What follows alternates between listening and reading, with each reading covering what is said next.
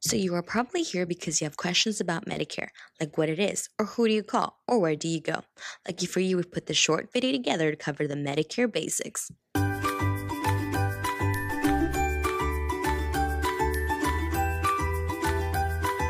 Let's begin with exactly what it is. Medicare is health insurance for people 65 or older, people with certain disabilities, and people with end-stage renal disease. This is what your Medicare card looks like. Now that you know what it is, let's take a closer look.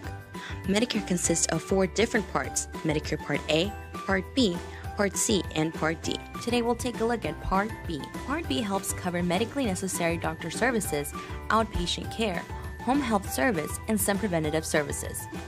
It also covers durable medical equipment, which includes home oxygen equipment, hospital beds, walkers, and wheelchairs. Remember, do not delay your enrollment.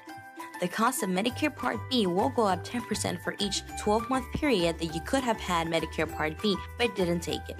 You will have to pay this late enrollment penalty as long as you have Medicare Part B. So, how do you enroll? You may do so by calling Social Security or calling one of our trusted agents.